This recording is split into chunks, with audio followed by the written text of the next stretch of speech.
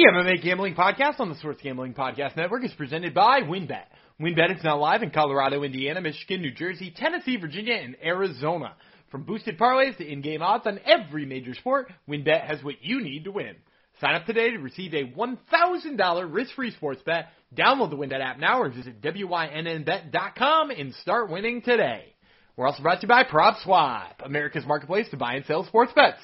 Check out the new PropSwap.com and use promo code SGP on your first deposit to receive up to $500 in bonus cash. And next, we're brought to you by PrizePicks. PrizePicks is daily fantasy sports simplified.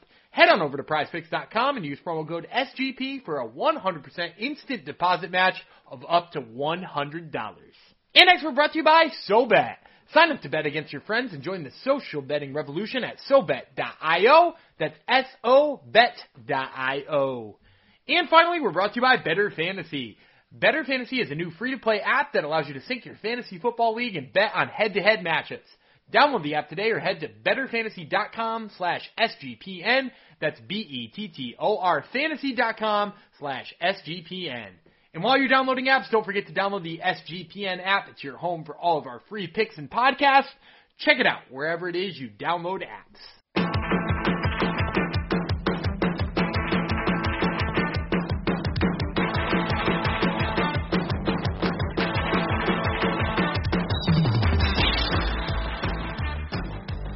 Howdy-ho, Degenerinos, and welcome back, hopefully. But if you're a new person, welcome to the MMA Gambling Podcast on the Sports Gambling Podcast Network. We've made it up to episode 92. I have not appeared in every episode because I have a chaotic life, apparently, or lazy, one or the other, but my associate co-host has. So 92, we're going to dedicate it to the year 1992, which is a fine year for an associate co-host's wife to be born. I think I got that right because she's the same age as a famous person. I think I was told once. And I think I put that in my brain and I remembered it for some reason.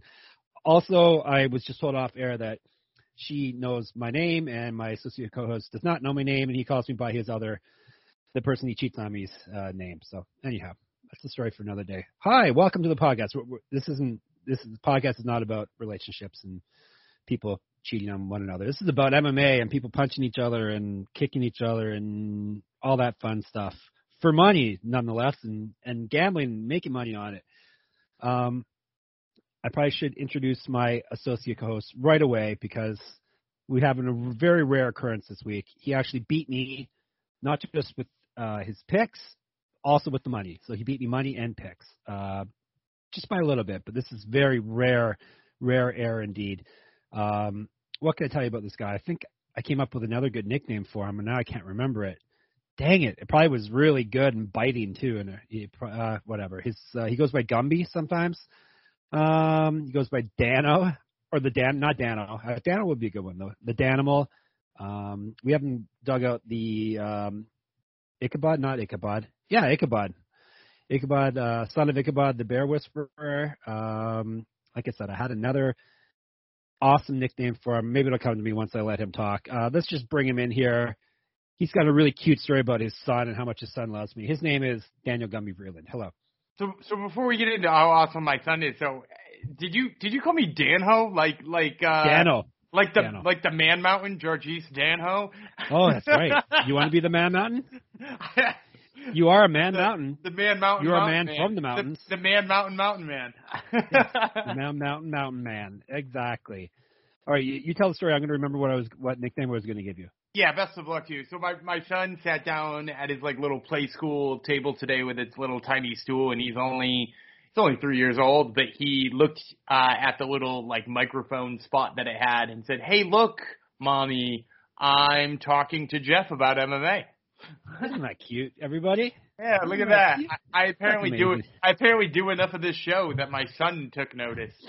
See? Plus, he knows I gave him cool presents when he was born. Atlanta Braves gear, I believe.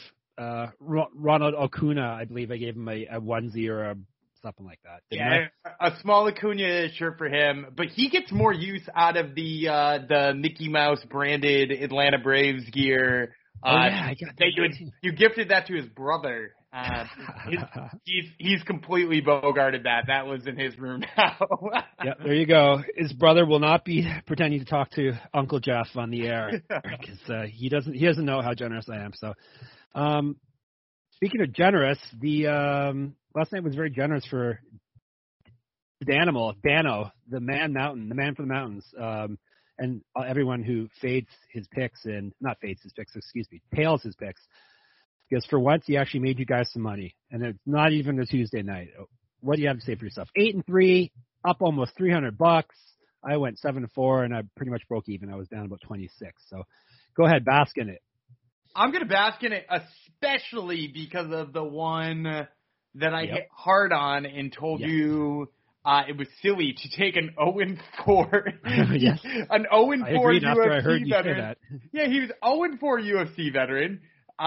He was god-awful at defending takedowns and fighting a guy who could wrestle, and for some reason came in at a -270 favorite. And there were people playing him. I actually had people tell me that there were people in the Fight Slack, I can't remember who exactly it was, in the Fight Slack saying that Soriano messed up their parlay. I was like, what is he doing in there? Yeah, in a parlay, yes. Yeah, like of all the people you could throw in a parlay, you see a -270, and I don't mean to berate whoever this was. Like the rest of your plays probably won because you listened to us, but -270 at a guy who's 0-4.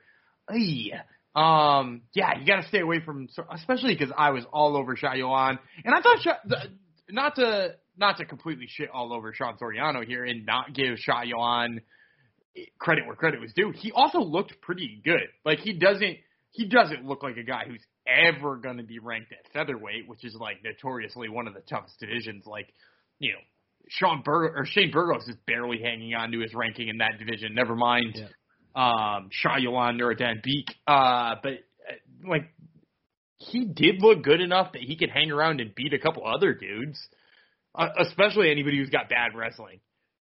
Didn't see it, I'll have to admit. For some reason, TSN up here in Canada didn't play. Like, they were supposed to play the prelims starting at 5, so I figured I would miss the first few, but I'd be able to catch them somewhere else, which I wasn't able to catch them somewhere else. And then they had tennis on, for God's sakes. They had tennis on till like 5:45, so I didn't see. Is that your national sport up there, tennis? Apparently, yeah. We had to watch a Djokovic fight. I want to say play against Zverev or something. I would watch Djokovic fight him. Exactly. Pretty sure neither of them were Canadian, though. That's what I'm saying. Honest question. I'm going to hit you with some Canadian trivia on this one. Do you know what the national sport of Canada is? Curling? It's not curling. Do you want to take a second guess? We invented basketball, so I know that. It's not basketball. You invented basketball? It didn't come from Massachusetts? A Canadian invented it, so you and I can both take credit for that. Oh, okay, because I'm pretty sure we have the Hall of Fame, so I'm just checking. It's true, and it's in a very nice city too, right? No, I wouldn't go to Springfield unless I was going to the Hall of Fame or somebody was pointing a gun at me, which would be pretty likely if I was going to Springfield. Oh, you're totally like that's where the Simpsons are from, and you're not even willing to go there? Not that. I mean, I'm positive they're not from that. You're such a Shelbyville. Yeah. You're such a Shelbyville lover, aren't you? Yeah, I can be a Shelbyvillian. So all right, it's not hockey, obviously. And it's not hockey. It's not curling. What is the national sport of Canada? I am stumping. Lacrosse? It is lacrosse. Yeah, yes. Okay, that makes sense. Yes. Our indigenous people brought us lacrosse, so yes. And then we stole their land. So yes, that's Canada for you. That's the worst thing that Canadians did to Native Americans too. Yeah, that's it, eh? Won't find anything else in current events. No, nothing. No, we don't talk about current events in this podcast at all. Yeah, we'll talk about that on our Thanksgiving show coming up. How's that sound? Because we'll celebrate what we did to our Native people. So enough of that. Let's break down this fight card and see where we went right and where we went wrong. But first, WinBet. Ready to win money and boost your odds? WinBet is now live in Arizona, Colorado, Indiana, Michigan, New Jersey, Tennessee, and Virginia. We're bringing the excitement of Win Las Vegas to online sports betting and casino play. Exclusive rewards right at your fingertips. Get to know your favorite teams, players, sports from NFL, NBA, MLB, NHL, golf, MMA, WNBA, college football, and more. WinBet has some brand new bonuses, including new users can bet $1 and win $100 in any sport. Plus, you I mean, you can get up to $1,500 as a free bet on WinBet if you make a first deposit of $20 or more. Whatever your first wager is, WinBet will match it 200%. For example, you bet 100, you'll get a $200 free bet. Max wager match is $750, so they will match you $1,500. Dan's been giving out some good bets on this one. I'm not sure if your last one came through, though. I can't remember what it was. I think it did come through. Was it not Nuggets and Philly over Nuggets? I said to take Philly with the point to beat over the Nuggets, and not only they didn't even need the points. No, they just went in straight up and beat up Philly or beat up the Nuggets in Denver. Nuggets, yeah, and Jokic wasn't playing, I think, that game though, right? I think he was out possibly. Anyhow, he might have. Yeah, if he wasn't when I heard, but yeah. If you want a hot pick right now, take the Bulls tomorrow night, which would be Monday night. They're giving up 3.5, playing the Pacers. They should have no problem with the Pacers. Oh, the Pacers are horrible this year. They've been playing. I think the Pacers are going to ultimately be better. Like Sabonis can't look this bad for this long. Brogdon, it's like playing, but not all that well. And like the Bulls are good enough to like pound them right now. But I think the Pacers will be back, but not for this week against the Bulls, who are probably, just as we're about to speak, about to beat the hell out of the Knicks. So yes, because the Knicks aren't good ever since Dan said that they might be. I asked you, are they good? You asked the question. Am I wrong, or are the Knicks good? And the answer was a hard no. Yes, he is wrong. The Knicks are bad, but WinBet is good. We'll conclude with that. Great promos. Odds and payouts are happening right now at WinBet. For boosted parlays to live in-game odds in every major sport, we have what you need to win. Ready to play? Sign up today to receive a special offer, risk-free $1,000 sports bet. Bet big, win bigger with WinBet. Download the WinBet app now or visit wynnbet.com. Also, let's tell you about PropSwap. We're brought to you by PropSwap, America's marketplace to buy and sell sports bets. PropSwap always has the best odds because you're buying directly from other bettors like yourself. See a bet you like, but think the price is too high? Submit a bid for a price you think is fair, then buy it. Use the promo code SGP on your first deposit, and PropSwap will double it up to $500. Double the cash means double the odds. If you love sports betting, you need to be using PropSwap. Every ticket purchased on PropSwap can be resold at any time, so your bet doesn't need to win in order to make money, it just needs to improve. Thousands of bettors across the country are shopping for tickets on PropSwap every day. Get started today by going to PropSwap.com or download the PropSwap app. PropSwap is where America buys and sells sports bets. All right, back to this podcast. This podcast gets dark very often, doesn't it? We were talking about genocide last podcast. We were talking about how horrible. I mean, we were talking about genocide this time too. Yeah, how horrible. It is not a joking matter, everyone. Lest you think that we're joking around about it. It's not a joking matter. We just joke about everything. Yes, I think we decided we're anti-genocide, but maybe not pro-murder, but we'll allow murder. I think we said with the Mongolian murderer. I think we were fine with his nickname, as long as it meant murder and not genocide. Yeah, exactly. That right there. Was last night murder for you to watch that event, Dan? A lot of people are saying it was the worst event ever, but that's silly. I'm sure I've seen a lot more. There was a lot of good fights last night. Well, and I would say this too, from the perspective of, first of all, I think my view's a little skewed because I was winning a lot of things and things were being in that way. So ultimately that works out for me. But everybody wants to see a finish. Everybody wants it. This is the first event where there wasn't a knockout in so long. I know UFC 76, which was named knockout, had no knockouts, but this one also didn't. Don't you wish they went back to naming cards like that? Yes, for sure. Especially pay-per-view. Like one does. Yeah, although theirs are stupid as hell. It's like, this one is 1 FC Willpower, and then next weekend is 1 FC Willpower 2, and then 1 FC Willpower 3, and then 1 FC Power Will. And they don't even really change it all that much. Hey, you better get used to one because we got some dead weeks coming up, and you're gonna be picking one fights. Let me tell you. I'll tell you right now. If that's the best thing going, we got some issues. Yes. I did see they had a card during the week, this week when we're off, and then I looked and I was like, oh, there's 3 MMA fights on it, and it's just a kick card. Yeah. So, no, back to your original question though. I thought there were a lot of fun fights, right? Hani Yahya versus Kyung Ho Kang, very fun to watch. Sure, because yeah. But not just because I had Yahya. There was some objectively really fun grappling to watch there. It was great when Yahya was lying on him and doing nothing for stretches of the fight. Oh my God, you can't. You can't watch that fight and say he did nothing. He had him in guard, you're right. And as soon as he opened it up, he had that funky transition in the second round to a back control. Like, it was very good jiu-jitsu. He's like risky until he gets to the position he wants, which is very fun. There was also fun striking. Kyung-Ho Kang striking on the feet with him was a lot of fun to watch too, right? Yeah. Like he like had Yaya, he had him dizzy in the first round real bad.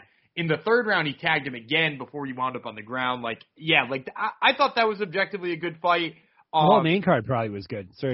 Sean Brady Chiesa was good. Yanez Davey Grant was good. Obviously, the Talia Santos Joanne Wood fight was a lot of fun. The main event wasn't fun, so not the whole like that. That was I guess not. I didn't ever get done watching that. I thought Lupita Godinez versus Loma Lagbume was fun, and I didn't even get the winner in that. Sabatini Lutz was fun just because I think Sabatini's an absolute animal. Like there were fun fights in there. Again, like is it as fun as one where you see, 10 knockouts? Hell no. But like as far as it being the worst card ever, it was a far cry from that. Yes, that was very recency bias for sure. People that were saying that. So we did have a lot of decisions. We had 10 decisions and one submission win. Yeah. Well, we did lose a fun fight hours before. Ferris Zayam and Terrence McKinney. McKinney had to pull out because one of his cornermen tested positive for COVID-19. I thought that was over in the States. It's not? It is apparently not. Fake news? No, he's not really sick. He's just got the cold or the flu or something, right? No, and I heard some people complaining though that like the fight got canceled because of that. But like, I mean, like it'll get booked again. They'll probably fight on December 4th, right? Like Fares Zaim is not flying home to France right now. I assume he's just staying in Vegas. He'll do a 2-week training camp. They'll fight December 4th. Yeah. Yeah, exactly. That's the thing. So better for sure. And surprisingly, the UFC actually is willing to do things like this. But sometimes they do the correct thing, like putting female fighters at the top of fight cards. I was thinking that's such a rare thing. Like you would if say NBA and WNBA were having a doubleheader, and like the NBA teams were crappy and the WNBA teams were the best teams. The NBA team would go on last. Like it wouldn't put the female athletes ahead. So that's one thing the UFC actually does right. They regardless of gender, they put the best fighters or the best fights ahead of ones that are less deserving. Yeah, I would say so. Although I would say it did seem like a weird choice, given that you had a co-main event that was seemingly both a better fight and I think a more important fight to have 5 rounds in. Yeah. You know what I mean? Like nobody thought Miesha Tate Ketlin Vieira was going to be decided in the championship rounds. Whereas like, I mean, like if you gave Michael Chiesa 2 more rounds, he might have won that fight.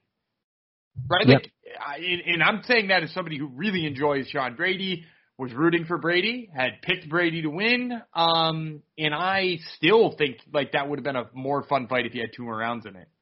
Yeah, but I guess Miesha Tate's the biggest star on the card. You probably say? I think the placement on the card was almost 100% due to her former champ. Yeah. Even though the I'm just checking the stats on my MMA site, MMA-manifesto.com, Joanne Calderwood-Wood is the one who's bringing the most traffic for some reason. So, and she didn't even win. It wasn't even the main event. So that's a real weird one to me. Yeah, that's a real weird one. And let's break down the card, especially the main event, since I got it right. Haha, Dan got it wrong. So I hit -120, Dan lost -105. Ketlin Vieira, 48, 47, 48, 47, 49, 46. This is one of those, we talk about this from time to time, but I think this is one of those fights where, like, the loser comes out looking better than the winner in this one. Like, I was more impressed that Miesha Tate stuck in there a full 5 rounds against a fighter with who's been active fighting while she was off having kids and working for the biggest promotion in the world. And Vieira is just frustrating to watch fight because she does just enough to win. Like she was not putting her foot on the gas pedal like you would have hoped. Meanwhile, Tate was a dog in there to steal that phrase. And I think she came out looking better than Vieira does, at least in my eyes. So I'm going to say a couple of things. First of all, I don't think she comes out looking all that good. I mean, like, yes, she did look like a dog in there. She was tough. She took a bunch of punches. She got her eye jacked up in the first round, and she kept moving forward. But I would say ultimately, like, my opinion of her fighting still, with the chance of ever obtaining a title fight, plummeted with this fight. Because her ability to get in on wrestling attempts is pretty much non-existent anymore. I was like, she didn't even really try. Yeah, well, and I think she did try, but the problem is her footwork and her ability to get close to somebody without getting popped in the face is no longer there. And that used to be something she did really well. She used to be able to cut angles. She'd duck under punches. Her boxing might look better than it used to. But like the fact that she can't get in on your legs anymore takes away everything that made her a champion. Right? Like, she was a champion because she could grapple. And now it looks like anybody who's a little bit bigger than her or can box decently can keep her away enough that she can't grapple. So while I agree with you, like, stock-wise, it did look like, oh, she's tough. She could still hang and all that kind of stuff. The piece of her that made her seems to be gone. And for me, I'm selling on Miesha Tate in the future of Miesha Tate. Ketlin Vieira is also one who I think stock went way down in this fight. But I would say this. I think that this should not be a revelation for us because looking back at her fights since she got knocked out bad by Irene Aldana, she has fought that kind of safe-ass, tentative style since then. I don't think she was that before, right? Like, she took it to Sarah McMahon and arm triangle choked her and looked good in the grappling. She threw with Kat Zingano a little bit, and then she gets popped by Irene Aldana. Safe fight against Sajara Eubanks. Safe fight against Yana Kunitskaya, gets reversed at the end and winds up losing that fight. Safe fight against Miesha Tate. I think she's losing a little bit of what made her too, right? Is that she's way bigger than people. She hits like a truck and she can grapple well, and she looked interested in doing none of those things, with the exception of grappling a little bit in the first round, which Andre Pederneiras then said, don't fucking do that anymore. So, selling on her too. So, I don't know what this does for either woman in the long run, but I would say it's not good. This, if anything, made the bantamweight division look worse than it already was. Yeah, very true. I think I'm more down on Vieira than I am up on Tate. I think this too. I would say this. So I also felt real down on Vieira on fight night. I don't know how much of the commentary you were listening to, but I was like, I kept that didn't help. So they were shitting on her, but they were also being like, the young buck coming in here to take out the older lion, and she's not taking her. You know, she's only 4 years younger than Miesha Tate. She's 30 years old. Like, there was barely an age gap there. And they were talking about Ketlin Vieira like she was like Erin Blanchfield at like 21, or Macy Barber, or any of those young. Macy Barber? Did you say Macy Barber? You know I hate Macy Barber, but she is a young hype. But they were talking about her like she was some young hype prospect like that. And she's 30. Like, she isn't that young in the fight world, especially in the women's bantamweight world.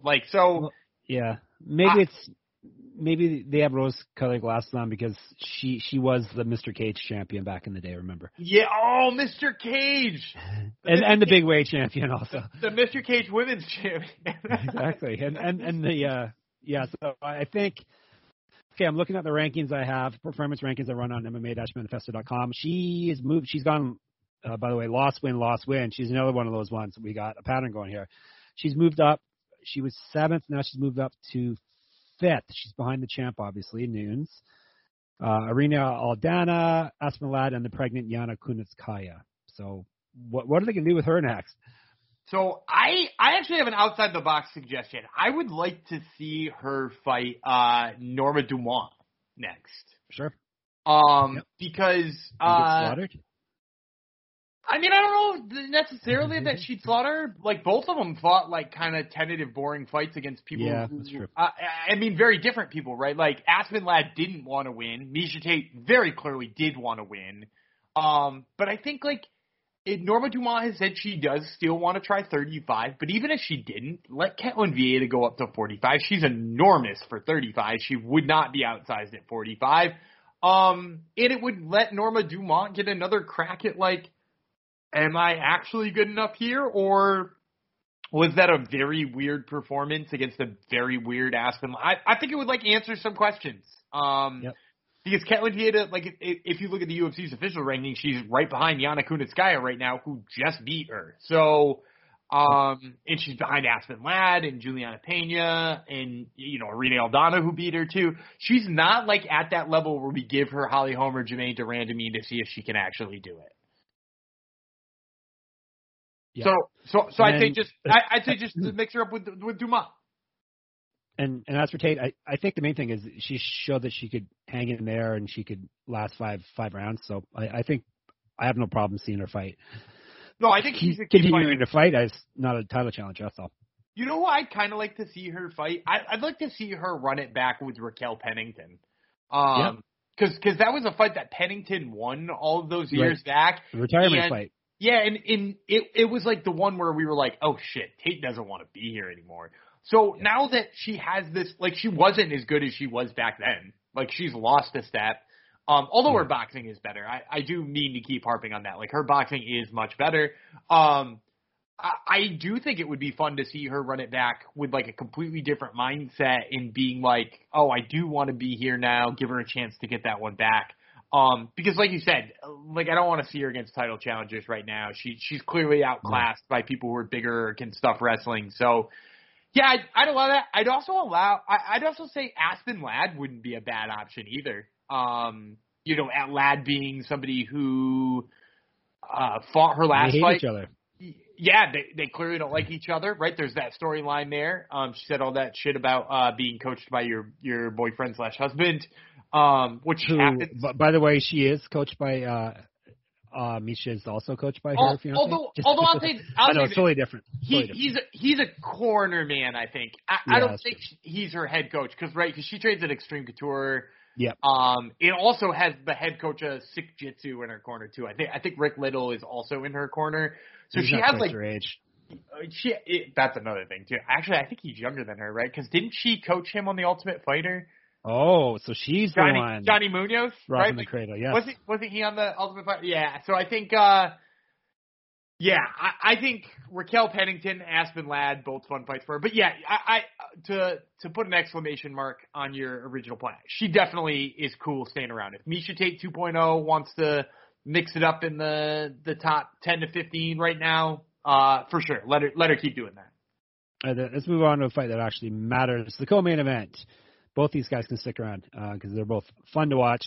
Sean Brady, we both got this pick right, and some degenerate on the Slack said he went in 5 units on Brady because of you, Dan. So lucky he did come through for us. Minus 176. It was Dan's lock pick, so he added 56.82 to his lock stash, but he's still well in the red. 18-14 down.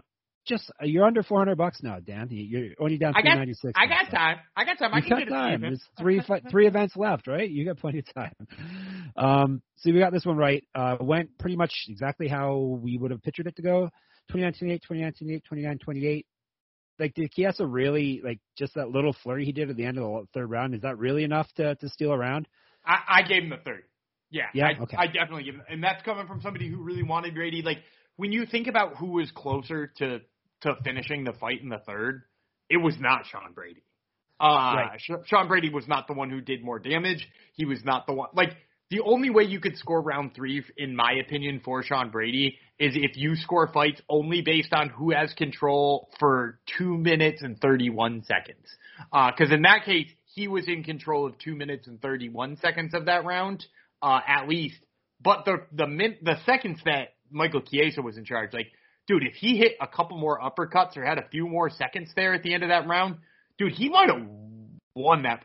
Give him another minute after he made it to mount.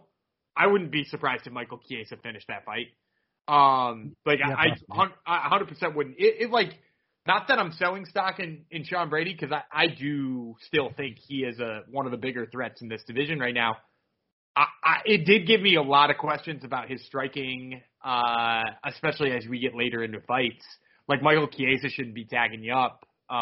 That's a bad sign. So yeah, I expected him. I was writing that and stuff. I probably said it on on the podcast, last podcast too. I expected him to be the better striker here, but I think he was. I think he was, though. Here's the problem. More dangerous striker, perhaps, yeah. I think as it got to round 3, he had gotten very comfortable, right? Like, things had worked as according to plan for Sean Brady in rounds 1 and 2 as they possibly could. He took him down. He controlled him. He took his back. So much so that Michael Chiesa was joking with him in the fight, like, hey, you're pretty fucking good. Like, he couldn't even, like, there was nothing Chiesa could do. And I think Brady got lulled into that a little bit. And then he came out in the 3rd round, and Chiesa came balls to the wall with the striking in that round, which I don't think Brady was ready for. And maybe he needed that wake-up moment. But, like he needed to taste a little bit of adversity there. But ultimately, I think if you square them off in round 1 and tell them neither can wrestle, I think you still see Brady being the better striker. Yeah. So obviously he passed the biggest test of his career here, but I still think there's levels here. Like if he fought Khamzat Chimaev, I think Khamzat would probably destroy him. I think I don't know. You don't think so? I mean, like, or Chimaev. Would I maybe pick Khamzat? I might pick Khamzat in that fight, but I would say this: like Brady out wrestling Michael Chiesa for 2 whole rounds, and then the beginning part of the 3rd round plays a lot better for me as far as resume building as taking Li Jingliang down once. Yeah. Right? Like, don't get me wrong, Li Jingliang, really good fighter, awful takedown defense. Like, a notoriously bad takedown defense. Like, he only defends, like, 50% of his takedowns. He got taken down an assload of times by Neil Magny. Jake Matthews took him down and dominated him and beat him by decision. Like, he got choked out by Keita Nakamura. Like, there are people who take him down regularly. Frank Camacho took him down, who is both not a welterweight and not a wrestler. So, like, he is not a guy who I think of as being a good wrestler. So, like, that takedown does nothing for me. And meanwhile, who have we seen Khamzat Chimaev take down in a UFC fight? We've seen him take down Li Jingliang. We've seen him take down, who's the Welsh dude there? John Phillips, who his moniker is the White Mike Tyson. It's not the White Jordan Burroughs. It's the White Mike Tyson. And then we saw him take down Reese McKee. 3 dudes who are notoriously awful at takedown defense. So, you know, if he had wrestled up Gerald Meerschaert, you know, I'd have a little bit more faith in it. But, like, right now we're talking about Khamzat Chimaev being, like, the greatest wrestler of all time. And, like, he hasn't wrestled anybody. Like, he hasn't had to. And that's not his fault either. But, like, before I'm ready to anoint him, like, the best wrestler in the welterweight division, you know, let's see him fight Gilbert Burns. Let's see him fight Vicente Luque. I mean, even Michael Chiesa would be a huge step up from where he was. Bilal Muhammad or Neil Magny would be steps up in terms of wrestling because Neil Magny wrestled the shit out of Li Jingliang. So, literally or not? I mean, I didn't check, but like, okay. Just wondering if I missed something. Go ahead. No, I think that was only was it Justine Kish? I don't mean that. Yes, no, Justine Kish. Yes. It was Justine Kish though, right? Like, never forget, Dan. No offense to I've interviewed Justine Kish, very nice woman. Yes. But yeah, like I wouldn't say he's a huge favorite in that fight. He might be even a better striker, but you know, like you're right. I don't think Sean Brady has now granted himself like a fight with Gilbert Burns. Or he gets the Colby Covington fight now or anything like that. But the win over Michael Chiesa should book him with like Wonder Boy. Like, why can't he fight? That was the next question, yes. Yeah, Wonder Boy. Wonder Boy's got to fight, though. Wonder Boy's fighting Bilal Muhammad, isn't he? Oh, he's fighting someone soon. I don't feel he's like fighting someone soon, I remember seeing. Am I wrong? That's not going to go well for Bilal. No. But also, like, so I'd love to see him fight Jorge Masvidal. Honestly, okay. Like I think that would be like a good stepping stone for him. But he's not going to taking that fight. He's never going to take that fight. Why would he take that fight? Luque, Leon Edwards, those guys would be good fights for him. You know, like hey, maybe he just gets the winner of Wonder Boy and Bilal Muhammad. Like that's a decent setup too. So there's a lot of things out there. I'm checking if I made that up or not. No, I didn't make it up. Last fight of the year, last fight card of the year. Yeah, so then that means they'll be on roughly the same time length, right? Like, book sometime in March, Sean Brady versus the winner of that. And I think you pretty much mint yourself a new challenger. I'd also love to see him fight Colby Covington. I just don't think Colby Covington is ever going to take a fight again. That'd be interesting. And I don't mean to be mean towards Colby Covington, but the dude, lost his last title fight and was like, okay, I will fight the most washed dude you can find, and then I will wait, and you can give me my title shot. And props to him, he got it. But I can't see that happening again. So I think you're just going to see Colby Covington on the shelf forever. So I'd like to see him against the winner of Wonderboy and Bilal Muhammad.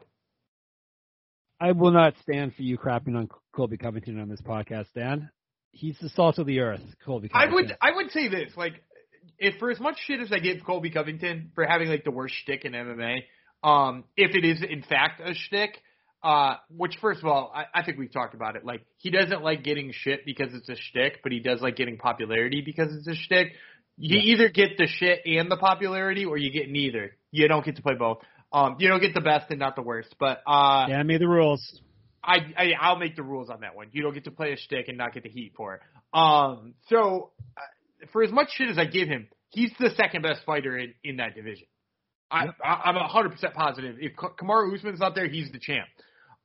It's probably him and Gilbert Burns at a trilogy for the title multiple times.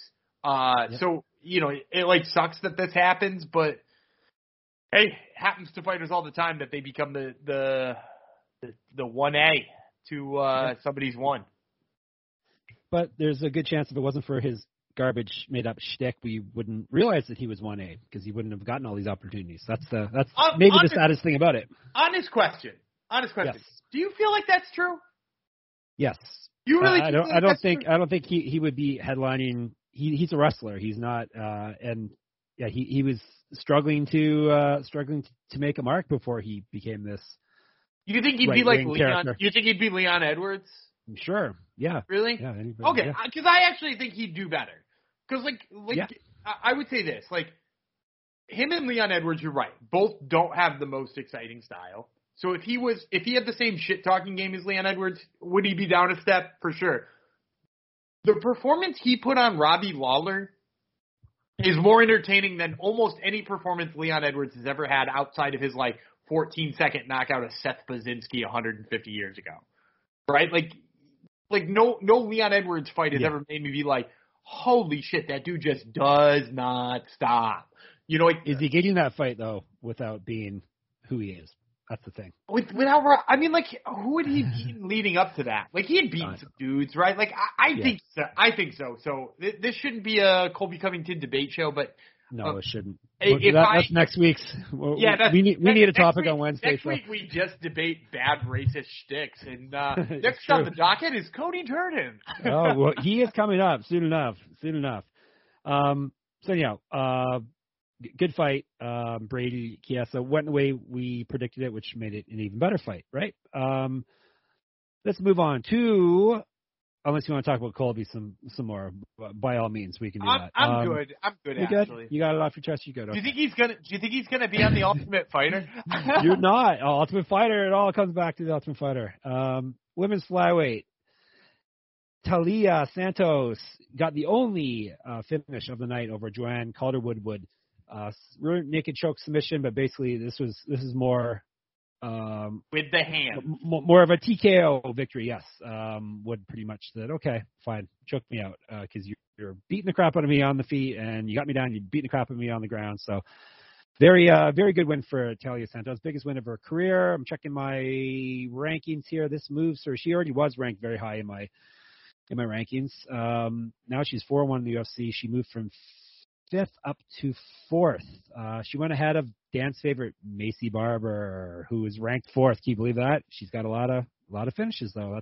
That gets you points in my ranking system. So she's behind Valentina Shevchenko, Jessica Andrade, Caitlin Chookagian, and then Talia Santos. Do you think she deserves to be in that rare? Yeah, I do. And here's the other thing I will say. I said this before the fight, so I don't even have to break this down. Go back and listen to me last week. I said she is what people think Andrea Lee is. Like, after Andrea Lee's performance last week, she is that. Andrea Lee is not that. No. She is already that. Right? Like, she is dangerous. She's dangerous in such a way that makes you have questions about if she did this one or two things better. Could she challenge Valentina Shevchenko? She's not the type of fighter who would lose to Roxanne Modafferi. She's better. So, yeah, for her, like, I think she belongs in, like, a number one contenders fight at this point. Like, the way she blasted through Joanne Wood, JoJo called her Woodwood, the way she blasted through her, I think, like, you have to put her in that Caitlin Chookagian, Lauren Murphy, Jessica Andrade, like, that level, and just give her one of them. And I'm going to say this, like, with a fair amount of confidence. When she beats that other person, and I include Lauren Murphy in that because I do really like Lauren Murphy. When she beats that other person, then set her up with the title fight. Because I think she does need one more. I think she needs to iron some things out. But, like, this is the type of performance that makes you say, damn, like, she's here. Like, this is somebody. And here's the other thing, too, is that, you know, like, her striking looked incredible, and with power, she's shown really good wrestling in the past. Right, like that's how she beat Roxy. She beat Roxy with her takedown. So, I say give her Lauren Murphy, give her Caitlin Chookagian, give her Jessica Andrade. Let's let it happen. See where it's at, and set her up for that title fight. Yeah, since dropping her debut split decision to Mara Romero Borella, she's beaten Molly McCann, Jillian Robertson, Roxanne Modafferi, now Joanne Wood. Not a can in the bunch, a McCann, but not a can in the bunch of that. And this was a decisive victory, and she finished her off. So yeah, definitely. Flyweight's not the most stacked division. It's the most. It's the newest division in the UFC. So it's still and it has a dominant champion on top. So it doesn't have a whole bunch of other top fighters in it. So yeah, definitely. Roll the dice with her, see how she is. And then Joanne Wood, not willing to wait, even though Dana White says waiting for title fights is not the way to go. But she had a title fight given to her, and she wasn't willing to wait for the champ to get healthy. And I think she's not going to get another chance at a title shot after the way she's gone. One win in her last four. And she did not look good. Yeah, and I would say she just looked outmatched. It wasn't even that she was not particularly good. But I would emphasize what you said in that it seems like her chance at a title shot's over. She's 34. In addition to being 1-3 in her last four, like in most of the people who have beaten her are in front of her right now. Like they haven't gone anywhere, right? Like so. When you've lost the people and they're right there in front of you and, they're not going away, they're going to get title shots before you do, and you're 34. Yeah, it doesn't seem good for her, which is too bad. Again, she kind of fits in that Miesha Tate realm, though, where, like, she's good. Like, you don't want to see her stop fighting. She's fucking really fun to watch. Like, I'm a big Joanne Calderwood fan. Like, her style has always been good to watch, but, yeah, like, I don't think it's there anymore. No. And another fighter married to their coach also. So that's maybe we should do on the off weeks we can do top 5 fighters married to their coaches perhaps. Do I know 5? I mean, like, so Aspen Ladd's not married to him, but we'll count Aspen Ladd. But we'll say couples with. Aspen Ladd, Jim Gold. We got Joanne Calder-Woodwood in John Wood. We've got you could say Miesha Tate and Johnny Munoz if you want.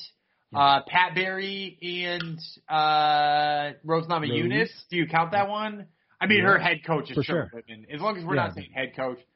Yeah. And is it Talia Santos who has her girlfriend in the corner? Oh, maybe. There's another one. Antonina Shevchenko is married to that. Pablo. Oh, yeah. I had no idea who trained her for the longest time. I was like, I don't even know what team she belongs to. Does this give you the creeps at all or not? But so they started training with him when Valentina was 5. So I guess Antonina was like 8 or 9, and now she's married to the coach. Is that strange at all in your part of the neck of the woods? It is. But, okay. But was just checking. Again, I don't mean to call everybody in their coaches and / boyfriends. I think Pat Barry, when Rose Namajunas started training at that gym, was like, I think Pat Barry was like 25 and she was like 15 or something like that, which is just like kind of unsavory. And the Aspen Lad Jim West one is the same thing too, I think. Yep. But that's we're this show's not about that. This show's about genocide, but we're not about that, right? And Colby Covington. And Colby Covington. Hey, there's your title. Genocide Colby Covington. Genocide Colby Covington and dating your coach.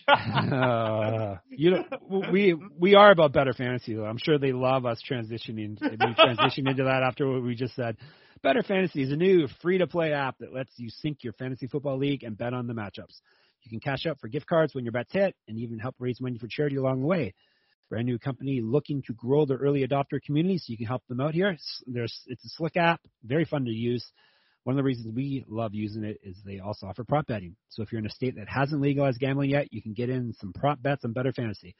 Totally free to play. Download today on iPhone and Android. You can check them out at Better Fantasy /SGPN. That's BETTOR fantasy.com/SGPN. And Prize Picks. Have you heard about Prize Picks? Prize Picks is a daily fantasy made easy. I didn't have to put a "the" in there, but I did anyway. I love this, and I know you will too.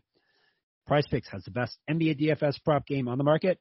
Prize Picks offers more NBA props than any other DFS prop operator and offers all the superstar players as well as bench players, only recording a handful of minutes each game. Prize Picks offers any prop you can think of, from yardage to touchdowns, even interceptions thrown. All of your users that deposit and use our promo code, so all our users that use our promo code, which of course is SGP, will receive 100% instant deposit match up to $100. Just be sure to use the promo code SGP. Here's how it works. You get 2 to 5 players and an over-under on the projections, and you can win up to 10 times your money on any entry, and it's just you versus the projected numbers. Plus, Prize Picks allows mixed sport entries, so you can take the over on LeBron combined with the under on Mahomes in the same entry. Use the award-winning app on Google Play. Entries can be made in 60 seconds or less. It's that easy. Prize Picks is safe and offers fast withdrawals. Don't hesitate. Check out PrizePicks.com. Use promo code SGP to get your 100% instant deposit match up to $100, or go to your app store and download the app today. Prize Picks is daily fantasy made easy. I think the nickname for you, I was going to say, it wasn't really a nickname. I was going to say you're the most antisocial person I know. Perhaps I was going to say that. Maybe. Yeah. The dude's always got plans. He claims he doesn't like people, but he's always got plans. They're not by my choice. Like, people get married. You can't not go to those things. That's true. It's true. And then, people talk to you and you people talk to you. It's the worst. It's the fucking worst, man. I know what else I was going to mention off the top. I'm not sure if you saw the email I sent a while ago, but I was checking our stats, and we are ranked in Spain now in the top 50 podcasts in Spain. What do you think of that? Shout out Spain. Shout out all my amigos. Top 50 wrestling podcasts, of course, because this is a wrestling podcast. So yeah. So I was going to make you Que tal mis amigos? I was going to make you do the podcast in Spanish because I figured you're American. Of course you know Spanish, just like we all speak French up here in Canada. I am. I wouldn't say I'm conversationally proficient, but if I had to converse with a couple of managers in Spanish one time for some interviews I wanted to do with a Mexican prospect, and I can fluently read Spanish. I'm better at reading languages too. Yeah, like I can fully read Spanish, and I can talk it if you give me like enough time to like think about it, and you like talk slowly. But if you like speed it up, I'm only gonna like catch keywords and shit. And then I can say like a handful of sentences in Dutch too. That's what I got. I got most close to fluent Spanish, and I can say "Ik ben een schildpad" in Dutch, which loosely translates to "I am a turtle." Yes, I am. Yeah, I've been learning German since the pandemic started, so I knew what it's very similar to German what you said. So. Oh yeah, they're almost identical. Yeah. And we have lots of German Germany's still the third most popular country that listens to our podcast. So Germany's probably like when I need to speak Portuguese to a manager, and I I continue to say Spanish with a funky accent, and that gets me by. Exactly. So German and Dutch, same thing. Yeah. Yeah. How about Hani Yaya? Could you talk to Hani Yaya? You think? I've interviewed Hani Yaya. Yep, we're moving on to him next. He's a super nice dude. He was like one of the kind. I think I talked to him in Renato Moicano in one day one time. Oh, wow, look at you. Just fun Brazilian guys. Yes, Hani, very good story, Hani Yaya, even though I did pick against him. He beat the man, the Korean Cornrows is what I decided his name is going to be now, since John got super mad that he's called Mr. Perfect. And obviously was not perfect and lost that fight. Lost that fight for me. It was a pick'em fight. So Dan got Yaya at a -115, which was a nice little payout for you. I guess it's not Kang. They were calling him Kong. Is it really Kong? Not pronounced Kang? I think it's like you remember being a baseball fan in the 90s and everybody said Chan-Ho Park? Yes. It wasn't Chan-Ho Park. It was Chan-Ho Pak. So I think Kyung-Ho Kang is actually Kyung-Ho Kong in the same way, but I don't think anybody's going to call you out for calling him Kyung-Ho Kang. Well, thank God. I was worried, especially not Jong, because Jong's angry at all his countrymen, his Korean fighters that lose. So Kong Kang looked pretty damn good on the feet, like I expected. He had Yaya on skates a bunch of times, but got himself taken down a bunch. And Yaya won 29-28, 29-28, 29-28. He's actually put together. I'm just going to check the rankings here. He's getting up there in my rankings here. He's put together quite a run as of late for an old guy. 13-4 in the UFC now. He's won 1, 2, 3, 5 out of 6, which is very impressive. He's jumped way up. He's up to like 12th now in my rankings or so. So he's getting into the ranked territory, which is not something we probably saw coming for how old is he? He's got to be late 30s by now. I think I'm checking 37. So he's late 30s, but also in addition to being late 30s, he's got a lot of miles on the tire. Yes. Like I remember the first week I was at college. I told my roommate then, or roommates, I actually had two, that we had to watch WEC 30. It was the first week. September 5th, 2007, excuse me. Yeah, so September 5th, 2007, the first week I was at college, I told them we had to watch WEC 30, which I want to say was on Versus. And we got that in our dorm room so that I could watch Hani Yaya fight for the title at WEC 30. And who did you lose to, Dan? Hang on a second. Give me a second. It wasn't Rob McCullough, because Rob McCullough was fighting somebody else that night. That was the Canadian, actual right? main event. Is he not Canadian? Rob McCullough? Maybe not. Anyhow, who did you fight? Razor Rob McCullough. Oh, he fought Chase Beebe. Yes. And that's I almost said Mark Hominick, but I think he had beaten Mark Hominick prior to that. That's a Canadian. Yes, he beat Mark Hominick WC 28. So this is just we like to kill time. This is a roundabout way of telling you he's been around since 2002. He's fucking been around. And he's probably on, you could say he's on his best roll right now, possibly. He had another. He won four. He won 4 straight a while ago, and when he you won meet Johnny Bedford and Matthew 7 of 8, which was like pretty that. impressive. Yeah, but anyhow, this was an impressive victory. I don't know if there's anything else we need to say about it. Superfan Jong on the SGPN Slack on Discord, which you all should get in. Not Discord, Slack. Get in on Slack. Was quite upset at his fight IQ here. I don't think his don't get me wrong. His fight IQ was bad in one moment, but not in others. So, like, his fight IQ was bad when he followed Hani to the ground in the third and got swept. Yeah. I am not ready to say his fight IQ was bad in the second because he hit that leg kick multiple times in the first, and I think it led to his hands being better. So like you can't just take that leg kick away and be like, oh, just box. You were having success with the boxing. He was having success with the boxing because the leg kick was a part of the game. So for him to get taken down on that leg kick in the second round and lose that way, like I don't think that was bad fight IQ. That was part of the game plan that he was trying to avoid, and like it just didn't work out for him. Following him to the ground in the third was a very dumb idea. So, yes, some bad fight IQ, but maybe not as bad as some people / superfan Jong were saying. Very true. So I got that one wrong. We both got the next one right. The opener on the main card, Adrian Yanez. You know who did get it right was Tony Weeks. Yes, Tony Weeks, who is one of the judges last night.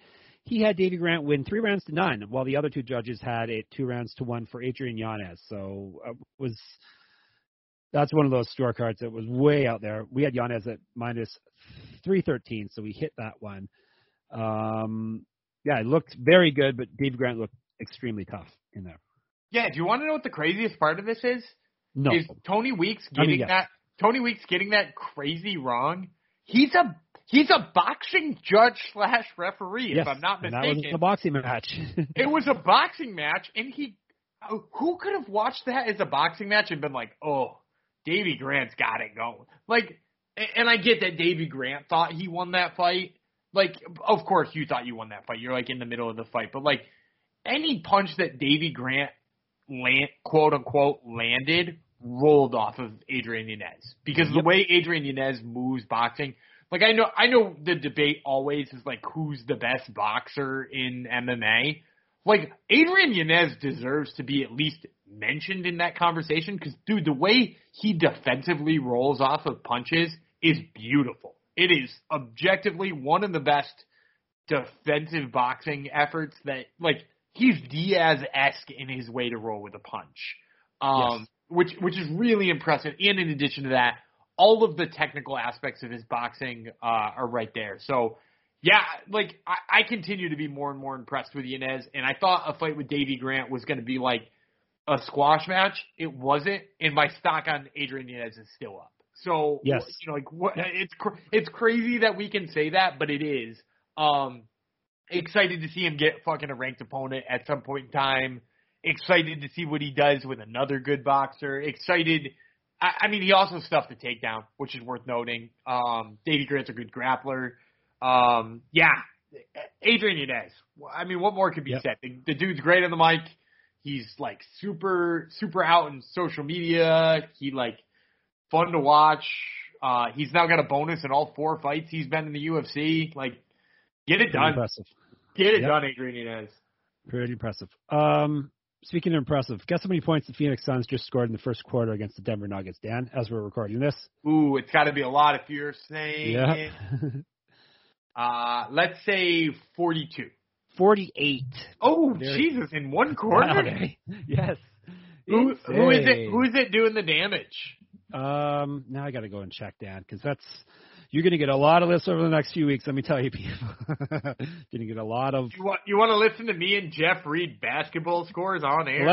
11 points for Jay Crowder. Go figure. And that's 9 for Booker, 9 for Booker, 9 for Ayton. Yeah, it looks like it's well-rounded scoring. Yeah, we're going to read box scores for the next week's shows. Also, we did tell you the Bulls were going to beat the shit out of the Knicks, and they're already kind of beating the shit out of the Knicks. So there you go. So that was the main card, and I don't think there was a dot among the bunch of that. All those except for Caitlin Viet and Misha Tate, maybe. Yeah, I guess that was because it was kind of frustrating. It's true. All right, let me tell you about SoBet. They're not frustrating. Since when did sports betting become so rigid? Sports betting is meant to be social. When I picture betting, I picture bootleggers with mustaches tossing bets around in a speakeasy. SoBet is taking the social lineage of betting and putting a modern twist on it by providing a modern platform. SoBet is changing the game with their new product. Head over to SoBet.io and create an account to see for yourself. Through their fully functioning and free web application, you can access a demo of their app, which will launch next fall. The app includes consensus lines from Vegas, a feed of what other bettors are betting on, and the ability to send friendly wagers to anyone you know via text, QR codes, and links, among other methods. No money is transacted on the app and is purely competitive. Next time you're with your friends watching sports, turn the dial up a notch. Go to SoBet.io and see who can hit the most ridiculous bets. Users have the ability to place bets off Las Vegas odds or generate a bet by changing any metric they want, as long as somebody is on the other side to accept. Let's get back to the roots of betting with SoBet. Go to SoBet.io. That's SoBet.io today to join the revolution. And, of course, if you haven't already, download our app. The SGPN app is now live in App Store and Google Play. The app gives you easy access to all our picks and podcasts. And don't forget to toss us an app review and download the SGPN app today. That reminds me also, make sure you subscribe to the MMA Gambling Podcast feed so you can get our podcast as soon as they drop in your ears. And we did a great job killing time. We haven't even gotten to the prelims yet, Dan, and we've already done a full podcast basically. So guess we should get moving. Adrian Yanez, Davey Grant. These are easy and fast. So yeah. Yanez and Grant rightfully won Fight of the Night. There wasn't really any competition for that. That was an easy one to predict. Also in the pick'em contest I run on my MMA site, the majority of people had that one pegged as Fight of the Night going into it. Do you think that was the Fight of the Night? I actually thought Brady versus Brady. Yeah, that was good too. But you're a grappling nerd, so yeah. People like blood and punching. Even Kyung-Oh Kang versus Hani Yaya could have been it. Yeah, that's good. And Talia Santos was the only performance of the night winner, which I haven't seen that happen before. She got the only finish, so she got $50,000 bonus. UFC, I guess it seems shitty too because the UFC got rid of calling it knockout of the night and submission. Right. If you're old enough to remember those, they got rid of those because they were sick of there being like 3 sick knockouts and having to give one to the shitty like rear naked choke, and instead wanting to give them the 2 knockouts. So then why can't you give one to a guy with a decision who put in a good performance? Like the guy we're about to talk about, Pat Sabatini, beat the living hell out of Tucker Lutz. They've done that. They did that fairly recently, I think. They gave they've given it to a decision. Right? Yeah. Anyhow, fine, Dan. You got this one right. It should be a guy who, like Pat Sabatini. Pat Sabatini. By the way, this was 30-26. It should have been 30-25. Yeah, I wasn't... From here on out, it's going to be you breaking down the prelims quickly because I stepped in halfway through this fight. That's when they finally decided to show it up here in Canada. So you had Sabatini minus 150. I had Lutz plus 115. Go ahead. Quick breakdown on it. Do you remember why you picked Tucker Lutz? I think I said something stupid like, let me think. He's bigger. He's a better, more active striker, and he's a solid grappler. But yeah, I think you said he had better grappling stats. Well, he had better grappling stats, but not anymore. And then I think then I yelled because he had grappled up against Sherrard Blackledge, whereas he yelled at me about Sherrard Blackledge. Yeah, and Pat Sabatini heel hooked Jamal Emmers, who's notoriously a good wrestler.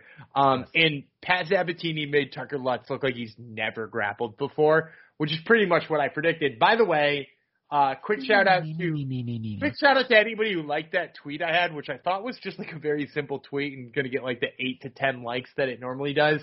I just looked on Twitter, which I hadn't been on in a while, had over 200 likes. Team Daniel Gracie / which is Henzo Gracie Philly. Right now it's 4 guys in the UFC.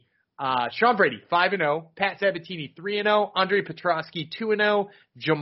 Jeremiah Wells, 1-0. So, current record for Daniel Gracie Jiu-Jitsu / Henzo Gracie Philly guys, 11-0 in the UFC. Time to stop picking against Henzo Gracie Philly. Yep. Dan told us that a long time ago. He was an early adopter here, so. All right, next fight. I got right. You got it wrong. Rafa Garcia, minus 118, beat the newcomer Nathan Levy, minus 109. And it was, 29-28, 29-28, 29-28. And as Dan said before, Sabatini was 30-26 and then 2-30-27. So go ahead. Garcia, Levy. Levy looked good in the first, clearly tired and didn't have enough to do his karate the whole time. Garcia wound up being a better wrestler, which I was surprised by. So, hats off to him for that. Not excited to see either of them. They'll both get slaughtered by most lightweights. All right, moving on. I got the next one right too. I will call it Canadian. This was your hot run. Yeah, it was. Yeah, the Canadian, because she won. Lupita Godinez, Lupi. Plus, she's very likable. Beat Loma Lukbunmi, her of the famed, what is she famed of, Dan? Loma Lukbunmi? Oh, she got good foot sweeps. no, she did one too. She had one foot sweep and one head and arm throw, which they were. All really I heard into. was on Dan's podcast was foot sweep. So anyhow, the foot sweeps did not get her a victory. She lost 29-28 across the board. It sounds like Godinez just out wrestled her the whole fight. Correct? Not the entire fight. It's funny. I said in the pre-fight show that Lupita Godinez and Loma Lookboonmee would be decided in the first 30 seconds. We'd see if she could wrestle. And actually, it was funny. Loma Lookboonmee actually stuck the early wrestling attempts. And then she thought you were good. And I thought I was in the clear. I was like, man, I hit this one too. Because as you'll see, I hit the next three. But it wound up being.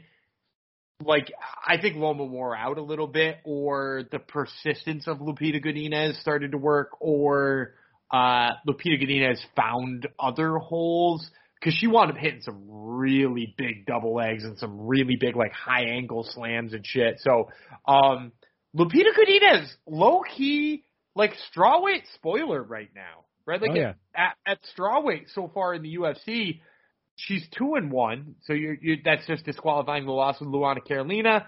And, man, she only lost a split to Jessica Penne. Like, man, I'd love to see her in there with, there's a lot of people I'd love to see her in there with. But hopefully she gets another one booked soon. Because she likes to fight. Long, no. She likes to fight every weekend if she can. Exactly. Anything to get her out of Canada, right? She actually said that in the interview with me. She said, when I'm in the cage, it's the happiest time of my life. And she said, what was the other thing she said? She said, it's the happiest time of my life, so I would fight every weekend if they let me. She's just fucking nutty shit, man. Well, she's loopy, so what do you think? Yeah. I mean, she's loopy after all. Quiling Iori, who I was in on, lost 29-28, 29-28 to Cody Durden. Durden minus 160. Dan hit that one, and Durden sent him back to China, right, Dan? That's what I think I heard after the fight. Do we have to talk about? No, we don't. Because I picked him, and I was right. And you're ashamed of yourself, aren't you? Still feel real bad about it. Also, did you see he tried to say like, "Oh, there was no racist intent behind it. I would have said that even if he was from Arkansas or whatever." And then people dug up tweets of him saying like the most racist shit you've ever heard. But it was spelled with an A, so that's not racist, right? If you spell it with an A, it was bad. I mean, it was all. And he wasn't young. It was usually it's when people are like teens, but no. They caught that reliever already, from the Brewers, Josh Hader. Yeah. He found a bunch of his high school tweets and I'm sure he wasn't tweeting nice things when he was in high school. But this dude was 28 or something like that. Yeah. Also for Cody Durden, I know he's he used that moment. Some people were saying to do a heel turn. The dude has put in shitty performances in the UFC so far. Yep. He got beat by Chris Gutierrez. He drew with Chris Gutierrez. I take that back. I think he was up 2-0 with his wrestling and then just got pieced up in the third, if I'm remembering that fight right. He took down Jimmy Flick and looked good until he got fucking flying triangle chokes. This is your first win and you fought 3 times and you chose this moment to reveal yourself as a terrible racist and terrible racist person, I know the UFC won't do anything about it, but man, I bet there are guys like Tim Elliott just lining up to beat the piss out of this kid. And then he walked it that. He kind of apologized, but then he also. I'm sorry if you were offended. Is it one of those? but he's also since gone I don't care if people are mad at me about this. Bring it on. I'll fight him. So okay. All right. He makes the people of Georgia look great, Dan. Give him what's his face? One of those Asian guys, right? You're gonna make me sound. Who else needs sent back, Dan? No. There's Subaderji is would beat the hell out of him. Give him Subaderji. You should just give him Asian killers from here on out. Or Tagiru Lanbekov. Does technically is he Uzbek? Am I remembering that right? Tagiru Lanbekov. Yes. That's Asia, right? Kind of Eurasia. Let Tagiru Lanbekov beat the living hell out of that dude. Exactly. Just let them handle it for us. So find any guy who knows somebody who's Asian that wants to beat him up, and let them all do it at the same time. Because let me state now, this podcast is anti-genocide, anti-racism, right? Maybe pro-murder, but the other two things. We're pro-murderous nicknames. like Hitman. Hitman's a murderous nickname. I or the prefer next person. less people to be Yep. like Hitman because that's a dumb nickname. But, like, I'm pro-murderous nicknames. I'm anti-genocide, and I'm anti-racist. Exactly. Like Shyalan Nurdambiki. He's a Wolverine. That could be a murderous nickname. And he got Dan a massive win over Sean Soriano, which we kind of already touched on, I guess. 29-28, 29-28, 29-28. Dan got plus 220 on him, so that really helped. Who is picking shitty wrestlers against good wrestlers? Yes. When I the did. Shitty, I when did the put real shitty money on wrestlers, it, though. when he's 0-4 and he's negative 270, which, I by thought, the way, well, they must know something I don't know. I'm going to say this, by the way. This is a great example of one of those fights that I need to make you pick first.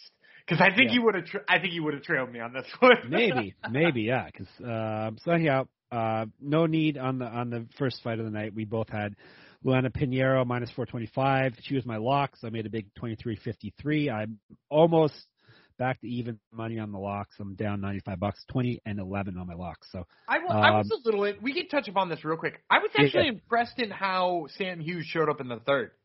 Because she was fighting for her job, basically. So. Yeah, and she fought like she was fighting for her job, which they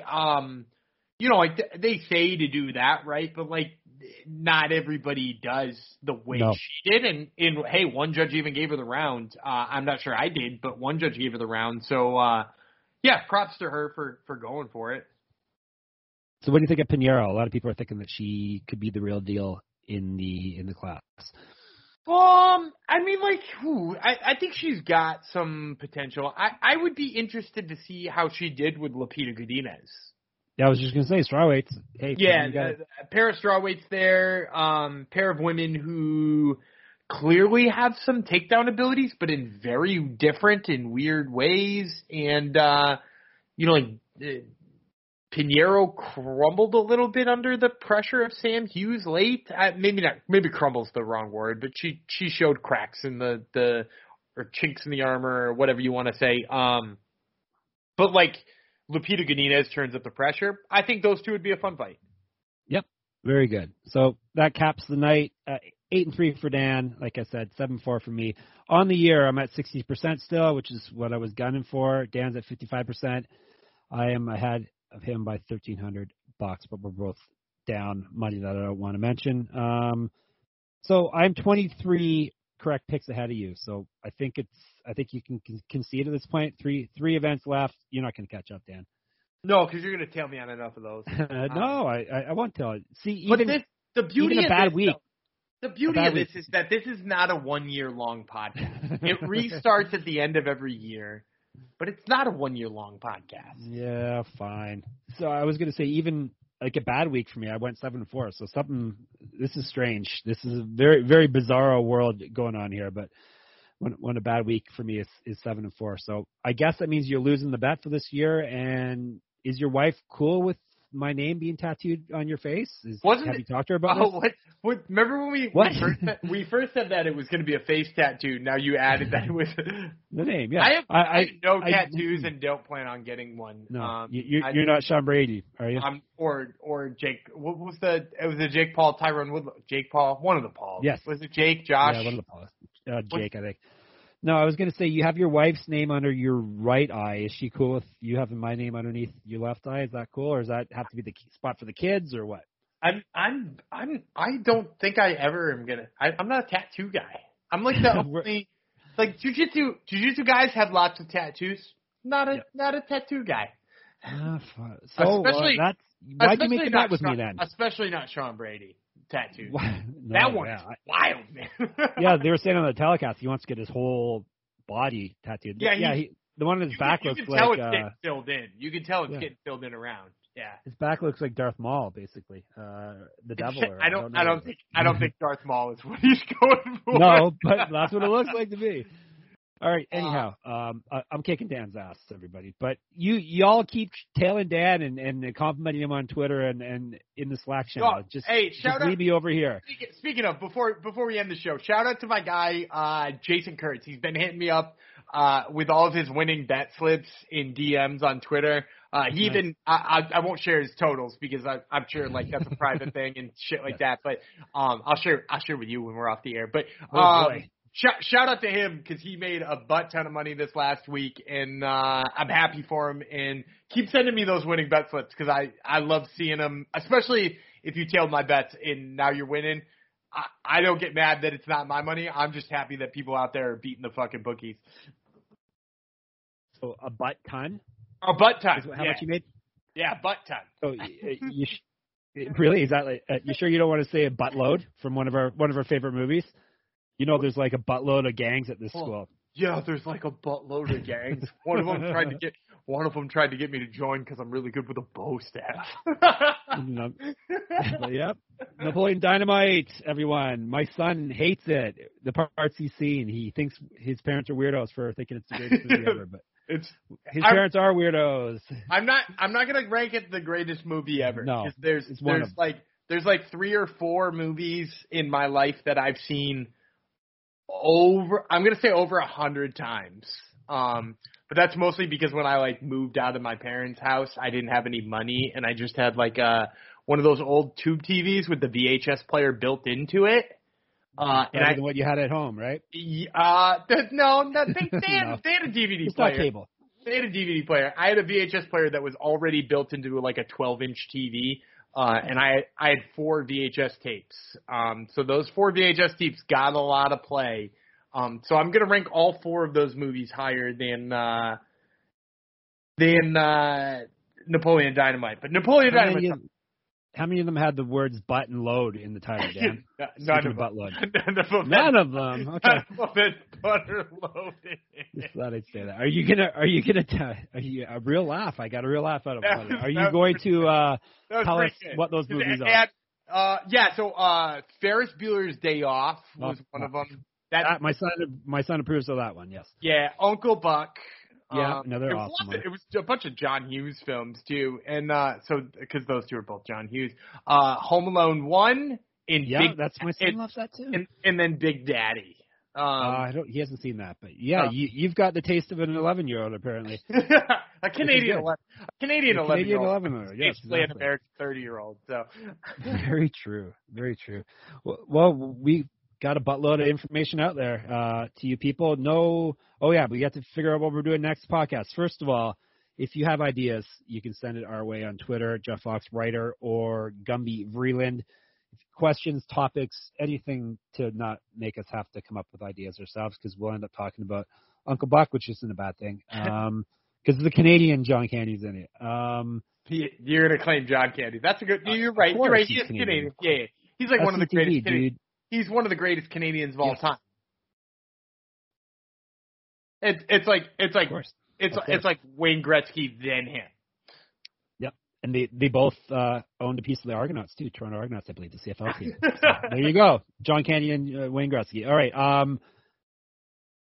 Now the only events happening, we're recording on the 24th. The only events happening, we got a one event on the 26th, and we got Ryzen on the 28th. Do we want to make some bets on either of those Asian events? I don't. No. You don't. You don't want to give out any gambling advice next show, is what you're saying. I mean, we can figure something out, but like, no. I wish there was anything else. There isn't even a Fury. Fury has been doing events. They just finished up a really good event too. We could have fucking talked about Fury FC if it was tomorrow instead of today. Crazy main event, plus 550 underdog just won. So, yeah. Austin, do you remember Austin Lane? He lost to Greg. Yeah, I remember he lost to Greg Hardy on the Contender Series. Oh, there you go. Knocked out Juan Adams, the chosen Juan Adams. There you go. All right, so Wednesday and Sunday, we need things to talk about, people. So if you got any, actually, Sunday we got one Bellator LFA all coming down the pike or pipe next week. So we can actually make Sunday. We can do some of that stuff. We can make some Bellator LFA picks because Bellator's got title fight and stuff. So it's basically Wednesday. Give us topics. I was thinking maybe we could do, since we kind of touched on it recently, but we could do top female fighters of all time since we just had Miesha Tate fight. That could be something we could do, or we'll just chat. There's plenty to chat about. I'm sure John Jones will get arrested by then. Yeah, John Jones will get arrested. Yeah, or something. Yeah. He's sober, Dan, 60 days, so we're so proud of him. So proud of him. Did you see that tweet real quick?